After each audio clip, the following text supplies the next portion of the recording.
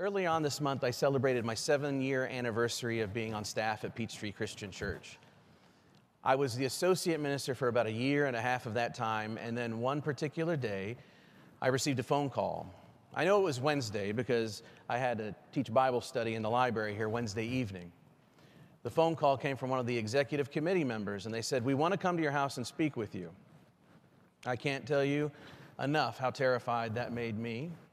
At that point in time, I had very little reason to talk to the executive committee, and it all sounded very scary. So I sat in my living room pacing, waiting for them to arrive, and I then see a car pull up, and another, and another. And as I sat there, I noticed that they were waiting till all of them who were coming to speak with me were present, and then they got out of their cars, and they came in, and I tried to fake my way through pleasantries. In that meeting, they said, "Would you be our interim senior minister?" That was a big calling, especially on some idle Wednesday. I didn't expect that.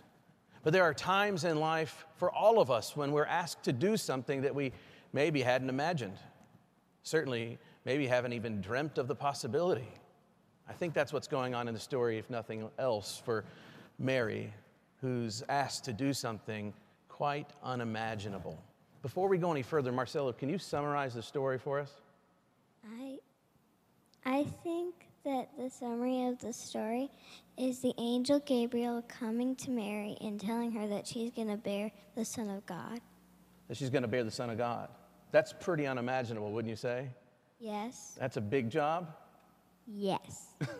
I think so. So why don't you go ahead and start with your first question for us? This story says an angel visits Mary. What is an angel and what do they do? What is an angel and what do they do? Well, in Greek, the word angel is angelos. Can you say angelos? Angelos. Congregation, can you say angelos? Now, that's just a bit of interesting information. It doesn't help us, does it? It doesn't illuminate the meaning of angel. The meaning is messenger. Do you remember when we were watching that Disney cartoon, Robin Hood? Yes. How many of you out there have seen Robin Hood, the cartoon? It's my favorite, one of my favorite Disney bits. And there's a fake king, right? What kind of animal is he? Is he a snake? No, he's like a lion. Yeah, he's like a lion. But his snake is his buddy, right? He's always whispering in his ear. And they're walking along with their royal parade, and there are these huge rhinos, and they're just boom, boom, boom, boom. And they have these large horns when they stop somewhere, and they go, burr, burr, burr, burr. You know what I'm talking about? Yes. Do you want to make that noise? No? Okay, good. That's kind of what the role of the angels are in a lot of places in the Bible.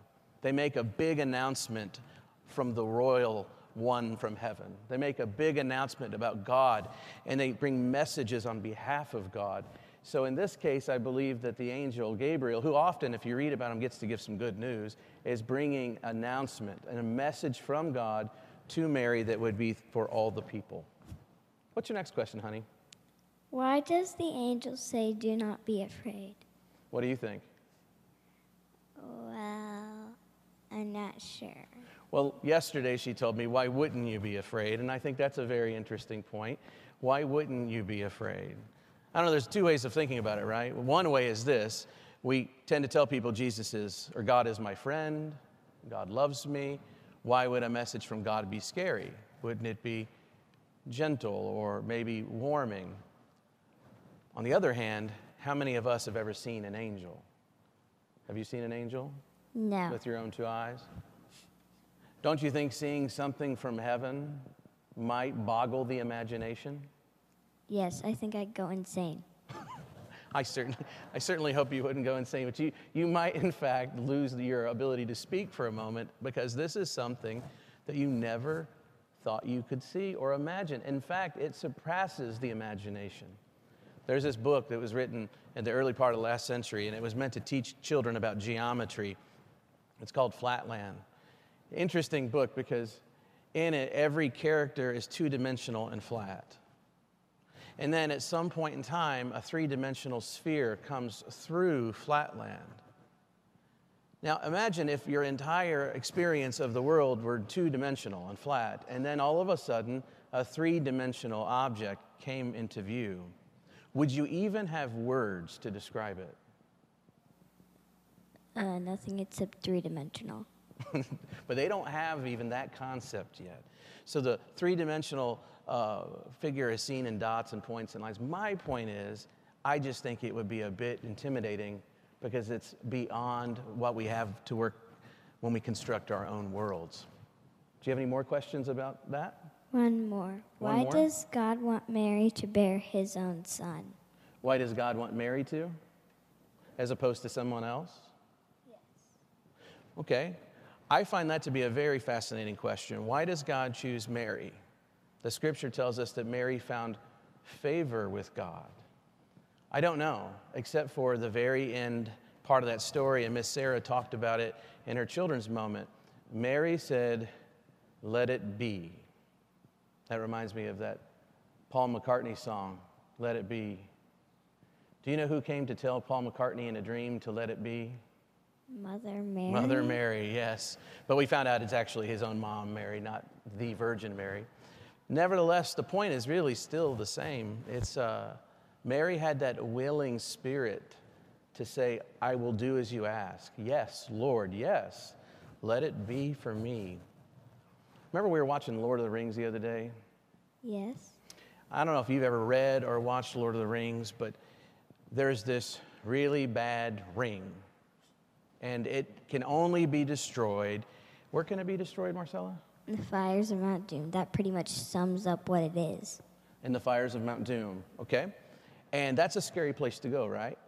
And so there's this fellowship, this council that gathers at Lord Elrond's place in Rivendell.